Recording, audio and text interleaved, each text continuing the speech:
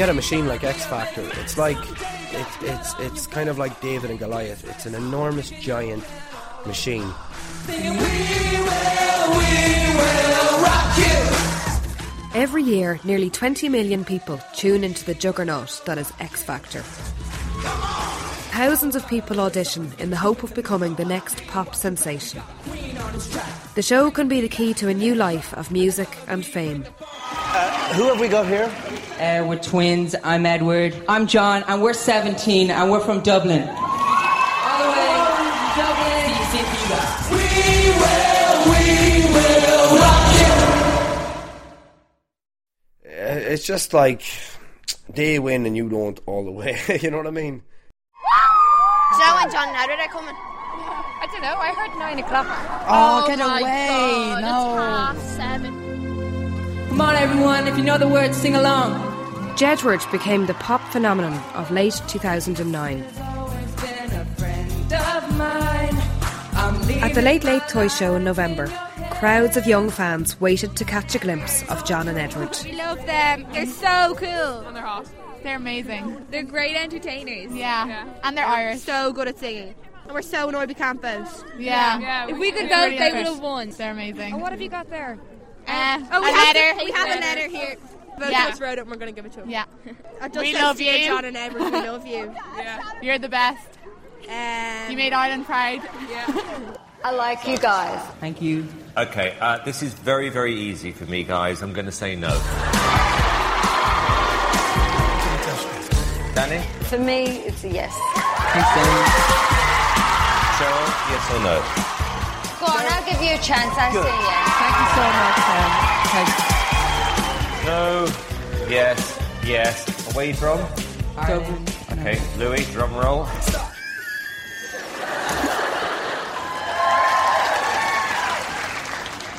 I'm saying yes. But John and Edward Grimes aren't the first Irish act to chase the X Factor dream. What's up, y'all? What's up, peeps? Do you remember Tabby Callahan from Sligo? Hi, my name is Tabby Callahan and I'm a glutton for punishment.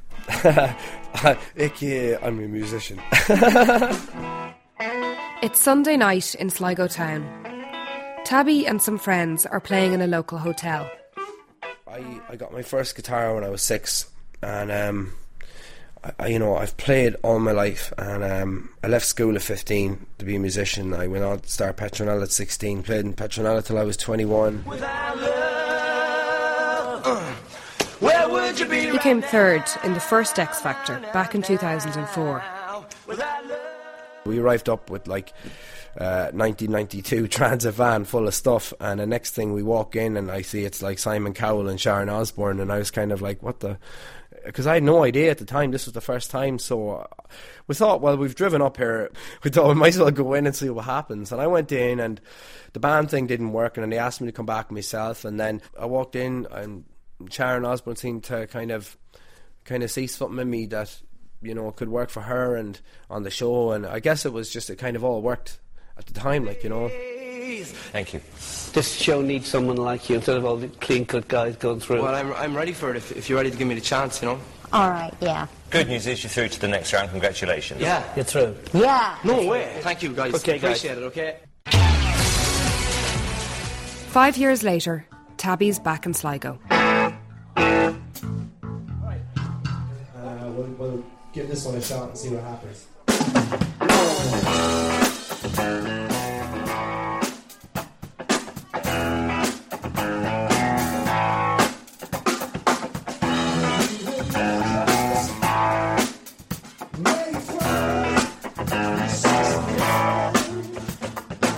Do I look like the post girl now? I do. Great. Let's put a stamp on a letter and send it in the... I'm Emma O'Driscoll. I started off auditioning for Pop Stars, which would have been about 7 or 8 years ago now. Let's put a stamp on a letter and send it. Emma presents the children's programme Den Tots every day on RTE2 television. Post it by today. Did you like my song? Back in 2001, she auditioned in the precursor to X Factor, Pop Stars, to be a member of the band Six. didn't really think I'd get picked for the band. 5,000 or 6,000 showed up, and I just went for the experience on the day, and ended up having to leave college to go with the experience because I got offered the place in the band. You're in the band, you're on the team. Oh,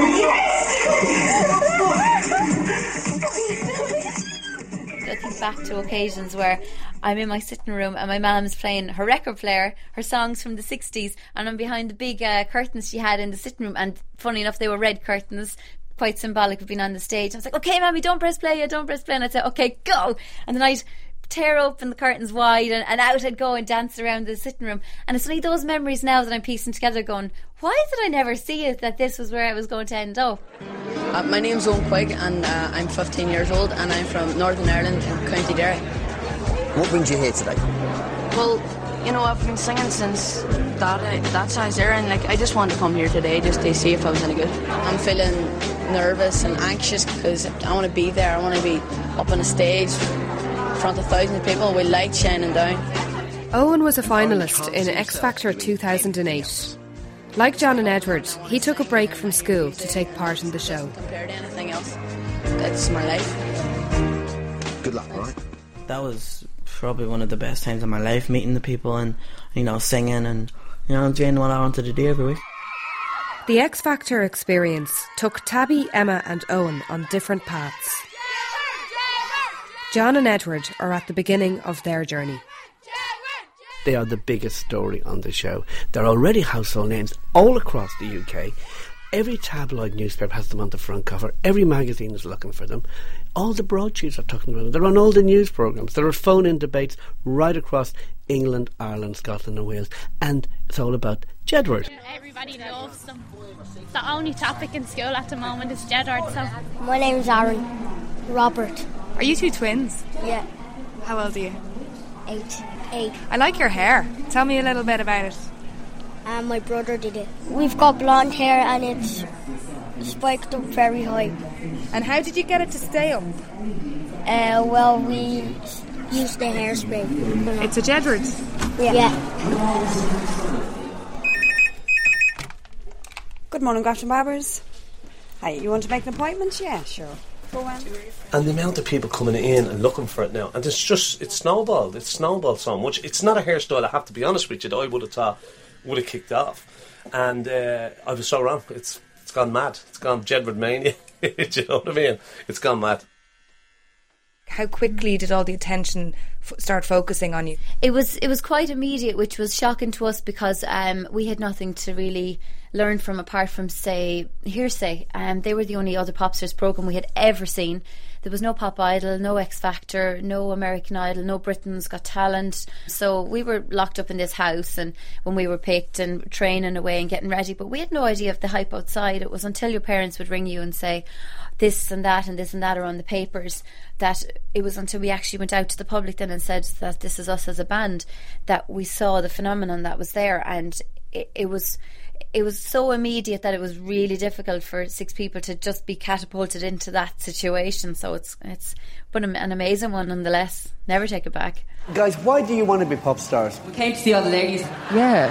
Sharon and Danny. Who wouldn't want girls shouting your name all over the place, going, John, Edward, whatever. Like, I suppose it's every, teenage 17-year-old kid's dream to have loads of girls running after, which is what happened, and I was really lucky to have. And it's still there because I went over to a gig in England last week and there was like 6,000 girls standing outside my hotel. I couldn't get out, and so the female attention's still there. Outside the house has been crazy this week. There's been screaming fans screaming Iron Maiden, and now they've actually had to shut down the road. I was in the show 2 weeks, right, and one night we went into a restaurant and I'm sitting there with Sharon Osbourne and Ozzy, and I was just delighted because I was in this flashy restaurant. And next thing the guy comes over to the table from Genesis, the guitar player, and he's like, hey, I've seen you on that show and da-da-da, and I got chatting. I ended up speaking with him for 2 hours. Then the Duchess of York comes over, and then later on that night the guy who was in the show with Mark Hudson, he brings me down to this launch of a book. He didn't tell me where he was bringing me, and the next thing I'm in chatting with Paul McCartney, having champagne with him, chatting away to him on first name basis, and that was freaky, and there are sides to that, like I got endorsed with Gibson from it. I got to meet and work with some amazing people, you know.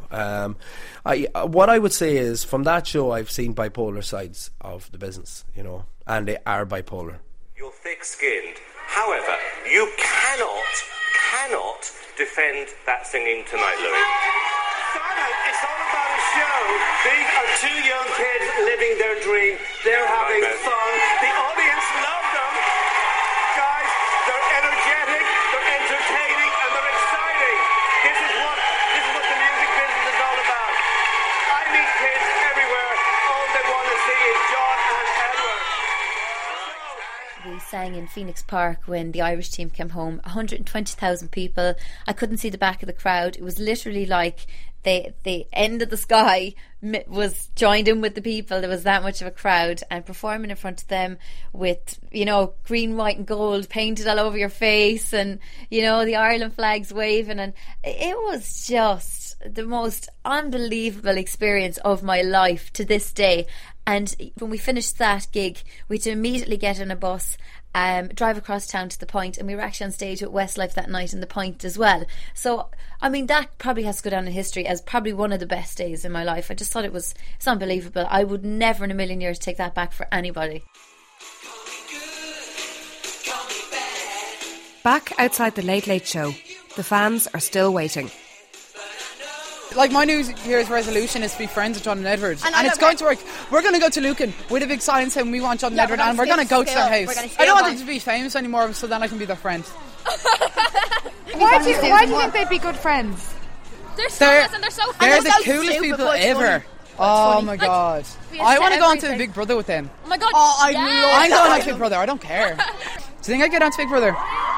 I'd love to come here now with all my fans. That's why I want to be a celebrity, I'm not going to lie. I'd love just all my fans here. I'd be like, oh, I love you all. Why do you want to be a celebrity? So, like, loads of people love me and all. Would you like to be famous? Yes. If you ever go I am to going the to be Oscars, famous. What are you going to do? Like John Edward. I am going to either be on Big Brother or I'm going to just be famous, I don't care. Oh my god, are they here?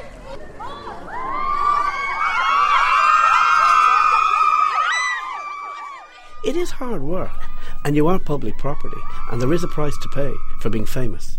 And you've got all this press intrusion, and your family become public property as well. And if you do anything bad in your past, someone's going to ring the papers. Trust me and tell. I know that. I mean, these kids, John Edward, they were on the cover of Heat magazine last week. Very few people get the cover of Heat magazine already without having a record out. But they are on the magazine because they're going to sell magazines. The Sun, the Star, the Mirror love this group because they're news. People want to know more about them. They want to know everything about their family now. They want to know everything. And that's the danger. That's the problem. You're public property. It was such a jump from being like a normal person, going to college, really enjoying my life and doing that, to a point where you literally couldn't go outside the front door without having somebody with you. You just absolutely couldn't go outside the door.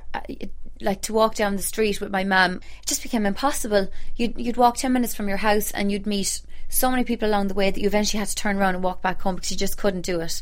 I had aunties and uncles that were practically stalked outside their jobs and everything by the press, and people sitting out in the garden in my mum's house, and she was like, she'd never experienced anything like that in her life. So absolutely, they did have that. And I think your family become very thick-skinned very, very quickly and very protective of you. That went into kind of full overdrive, you know. I went to the NTAs, the Television Awards in London, and I remember I went up to our dressing room where we were kind of sitting in, and the guys from EastEnders coming up to me, alright Tabby, how's it going? And that was really freaky. That was kind of like, oh, I felt like I was kind of in the Truman Show or something, you know. It kind of, because they have you insulated and wrapped in a bubble there, you're living off in a little world, you don't really realise what's going on, you know. So to walk down streets and people recognise you and people asking you for pictures and things like that takes a bit of getting used to, like, you know. Did you mind the experience? I mean, would you say? Like, look, I'm a sociable person anyway. You know, I have no problem talking to people. You know, but sometimes, like, I got into a bus or I got into a tube one time, and in London, and I was in the middle of, like, these Chelsea fans going to a game, and Chelsea fans, like, as anyone will tell you, they're quite kind of hooligan-y, you know. And I got on, I had a big woolly hat on, and next thing I heard one guy go, "Is that fucking wanker Tabby?" And I all started roaring abuse. Oh God, I can't tell you, like, I just, jumped off the train. So there is that element to it, like, you know, where, like, if you're going to become famous or well known, you know, you're going to attract some of that to you. Like, it's part and parcel.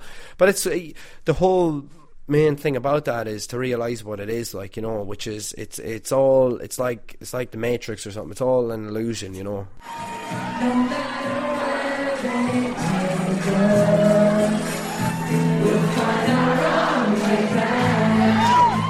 It's Sunday, 22nd of November. The Lord Lucan pub is packed with John and Edward supporters.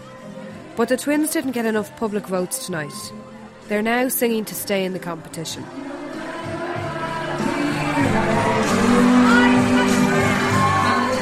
Charlie Ennis, manager of the Lord Lucan. It's been crazy. Like, we're showing the X Factor, you know, we're going to be showing it till the very end, every Saturday and Sunday. I mean, you've seen the crowds in there tonight. Like, there was twice as many here this week that there was last week. We've got t-shirts printed up. They're all gone. We got about 200 t-shirts and all. About 100 baseball caps, 200 key rings, and everything's gone. And they're still looking for them. Can we get the manager, right? I am, yeah. Can we get a poster? Please. Come here. I didn't see it, right? Okay. I didn't see it. And can we have, like, the big one? Which big one? Like, and can I have the one where they're standing like the... No. I've really loved you over the past few weeks. I really honestly have. And big kisses. I'm sad too if you go. But the act I'm going to have to send home tonight is going to be Johnny Edward.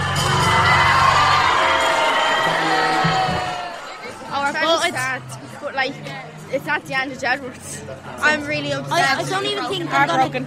Like, I actually can't even put to words how upset I am. Next week I'm actually not going to be able to watch it because I'm going to be crying. And like in school, that's the only thing I do. I do all their dances for all the teachers. Is there going to be depression in school tomorrow? Yeah, definitely. Absolutely devastated. They didn't deserve to go home at all.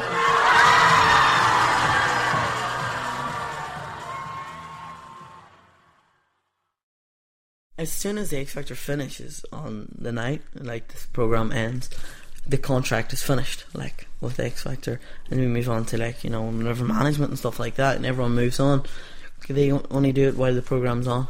I didn't even know we were getting a record deal from anyone, because I was like, whatever and stuff, and then I got phoned up and says, oh, I got signed by, you know, RCA Sony, and I was like, okay, cool. I didn't even know Simon Cowell was going to sign us or not.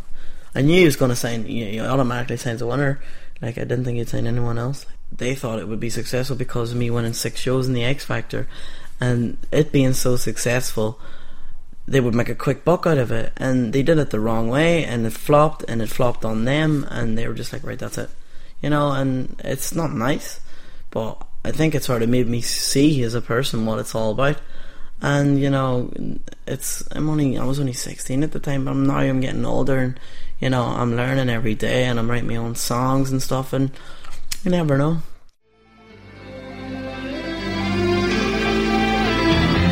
X Factor is now shown on TV in 19 different countries around the world.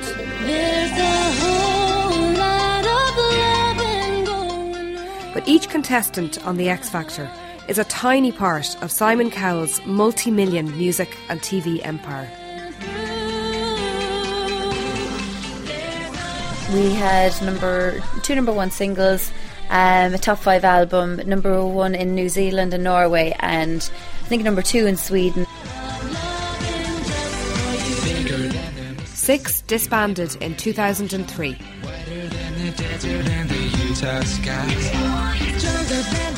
But we never got the opportunity basically to launch it in the UK, and I think that was our downfall towards the end. So eventually it came to an end because we just couldn't get that release in the UK, unfortunately. I was living with Sharon in Aussie for about, I don't know, a couple of months after that, and it's pretty cool. Like, yeah, it's pretty. You know, before the show started, I got a call on Tuesday saying Sharon wants you to fly over to LA tomorrow.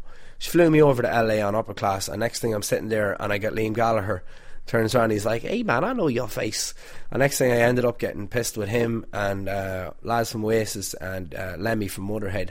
We're all like, you know, well, he didn't drink actually, but I ended up like, you know, drinking ourselves sober like on a plane, and it was a really surreal, freaky kind of experience. But anyway, yeah, I went over to their house in LA first, and then as the show progressed on, Sharon was kind of managing me doing stuff, so I stayed there for a couple of months, and I came back to Ireland then, and I did a couple of TV shows, did a few bits and pieces, and I just started gigging then, you know. I got back over to the UK and I started touring and gigging. Go see a shrink about it, it's not right. Owen released his first album, titled Owen Quigg, in April 2009. The album didn't do as well as had been hoped, and was criticised heavily in reviews, with one reviewer claiming it was the worst album in the history of recorded sound. A few months later, Owen was dropped by RCA Records.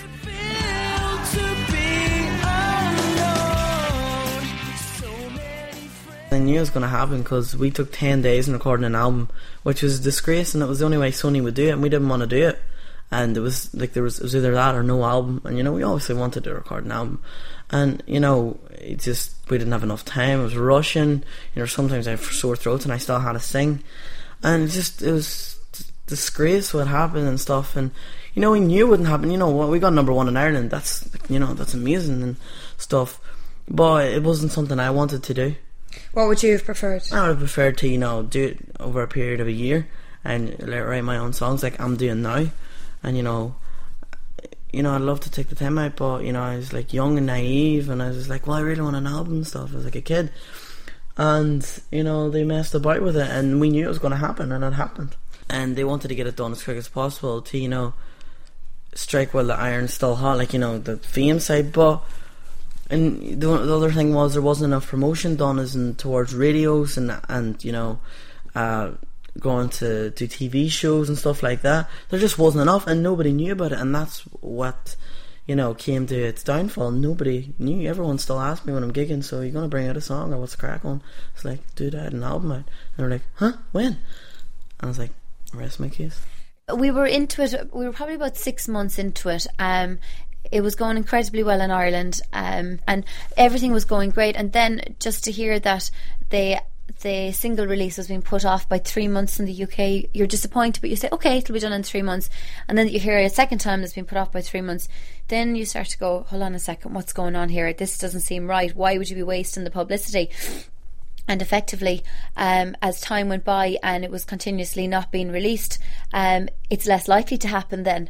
So it became a very real fact about 6 months in. But I mean, we stayed going for nearly 2 years because we enjoyed the success in Ireland and in other countries, but it was also always tainted by the fact that we were never going to take it further, and you know, which is disappointing. I ended up doing a single. Look, I'm just going to be totally honest. I ended up doing a single which I really had no choice in. It was called Number One, and it did really well, got into the Irish charts, but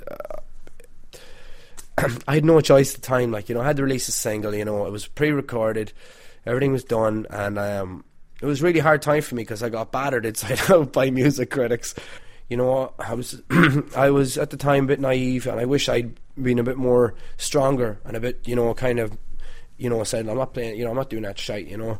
But at the time, I just kind of did what I thought I had to do.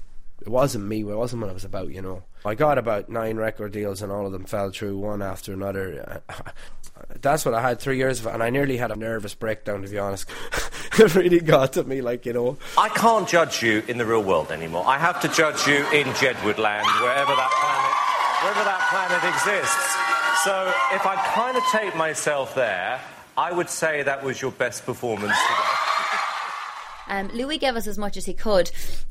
But you get to a point where, I mean, he knocked on doors to get us an opportunity, but then he had to stop knocking because, to be fair, at the back of it all, it really was a lot of blame to Simon Cowell because he wouldn't release us from the contract. So there's only so much Louis could do. If he got us 2 other record deals. He got us one with a German record company, actually, and he got us another deal with the person that looks after Take That, who was within BMG. We were signed to S Records within BMG with Simon Cowell, so we couldn't even move from within BMG from record label to record label. We were that tied into him, so we had 2 deals which Louis had to turn down, and then he eventually had to say, what am I supposed to do here? You know, Simon won't release you from the books, there's nothing I could do. So that's ultimately what happened, which is quite devastating. It's a bit of music limbo land, really, and it happens an awful lot, to be honest. I'd say people will come out a bit more and more about it. It shouldn't be happening, I don't feel.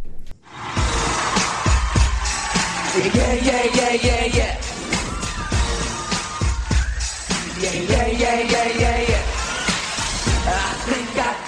They're really innocent kids. They're very naive. And all they want to do is be pop stars. There's nothing wrong with that. And they love the Backstreet Boys, and they love Britney, and they asked Robbie Williams when they were on the show, they asked Robbie to go to their birthday party, you know. And they said, when they did the Britney song, they said to Cheryl afterwards, I wonder was Britney watching then? You know, they live in this pop bubble. And, you know, good for them. You know, in a world full of gloom and doom and everything that's going on, isn't it good that people are having a good time?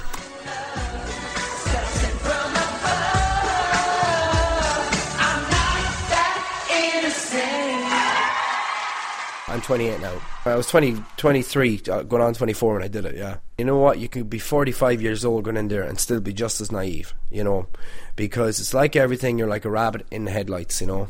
You know, the only person you can trust is yourself and your family in that sort of industry, but you have to go along with things and get to know people.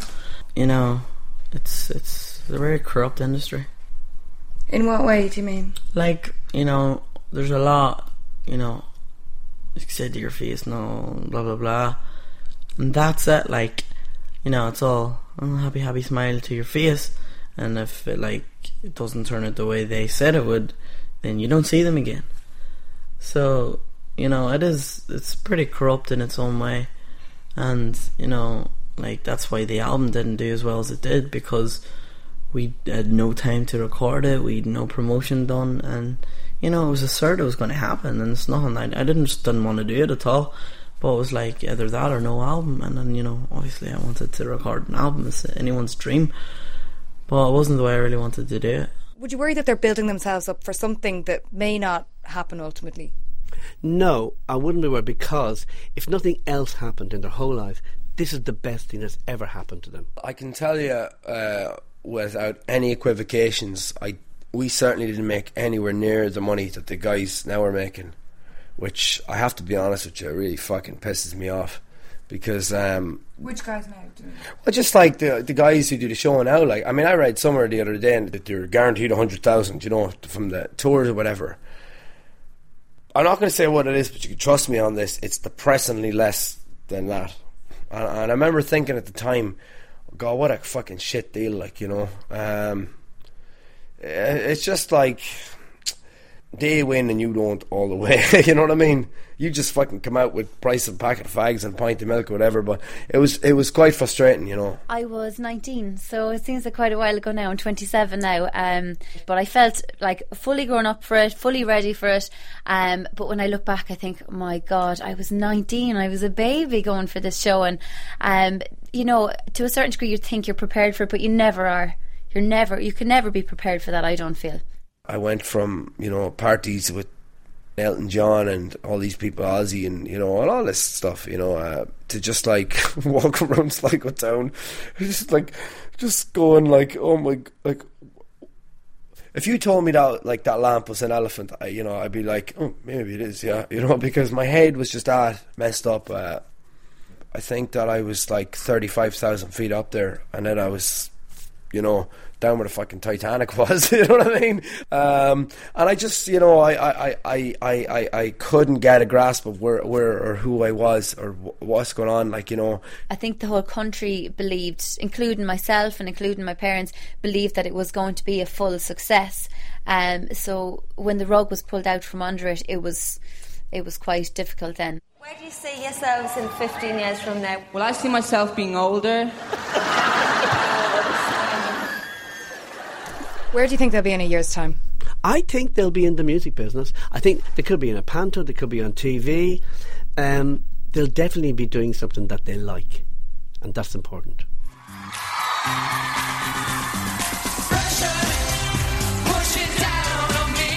I came back to Sligo. I came back here probably a year ago, and I burned out, to be honest with you, you know. I came back here to really get my shit together and to finish my album, you know. And then I kind of fell into really bad depression. I just kind of I just hit a brick wall. I just developed this fear and this anxiety of I'd had a couple of bad experiences, and I'd been like I'd been a horse through all of it. I just battled my way through it, but eventually it caught up with me, and I just got really fucking depressed.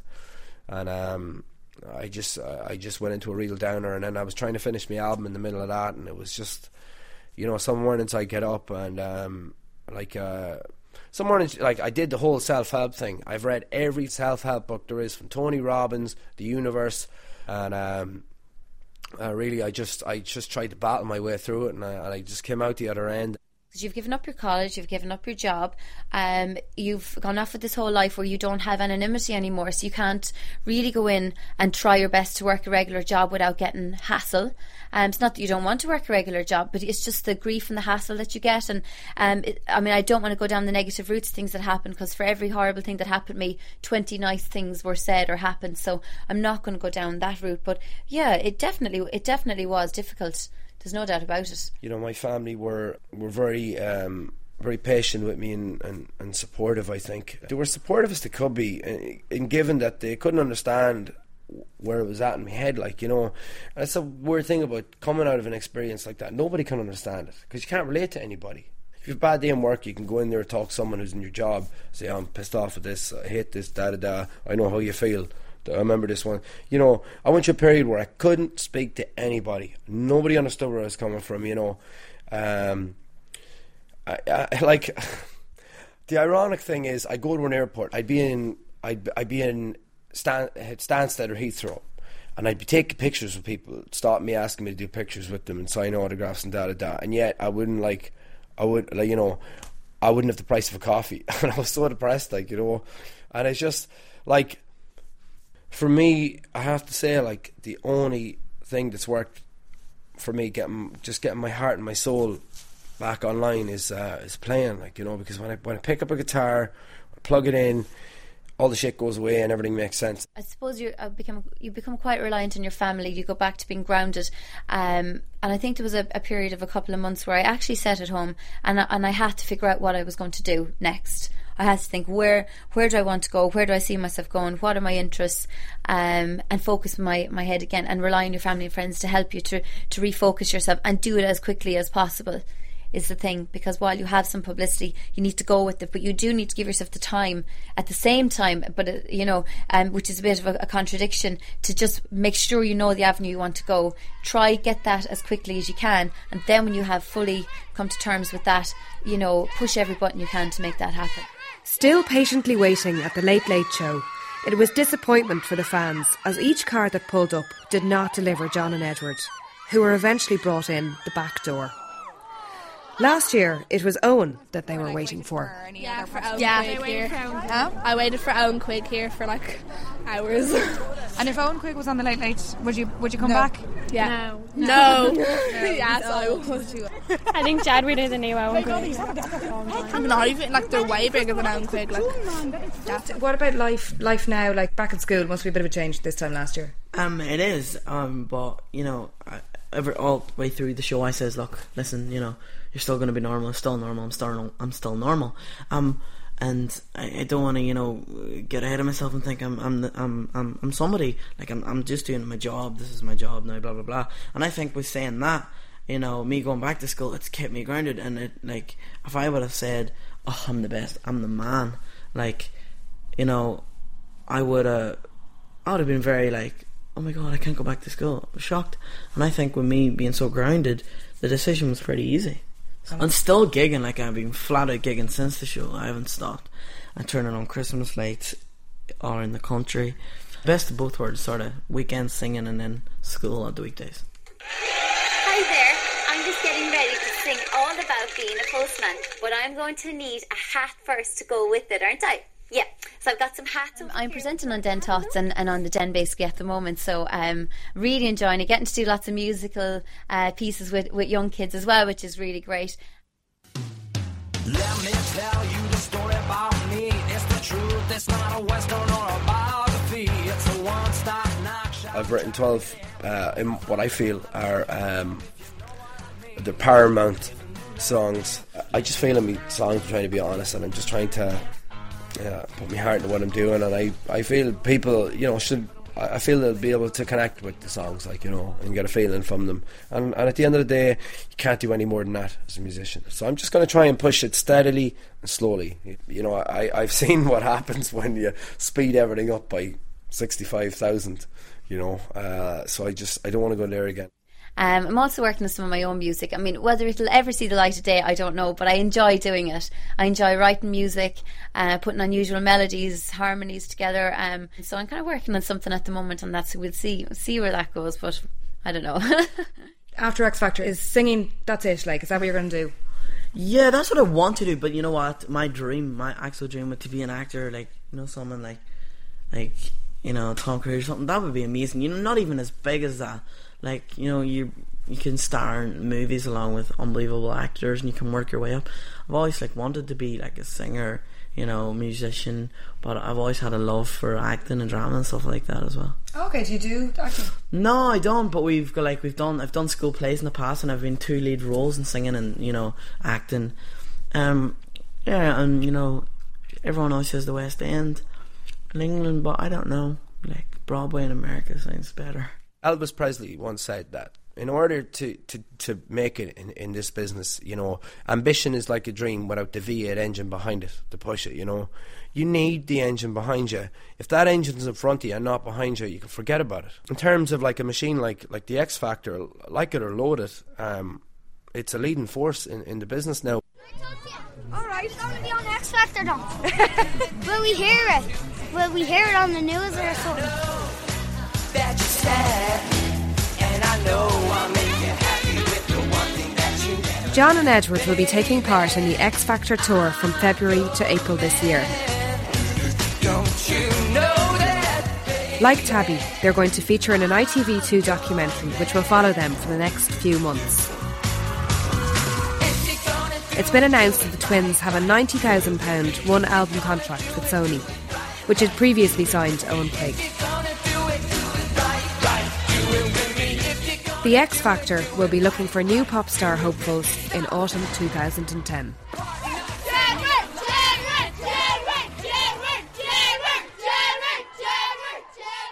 John and Edward forever. If you enjoyed this documentary, you might like to listen to our other Documentary on One productions. Visit rte.ie/Doc on One.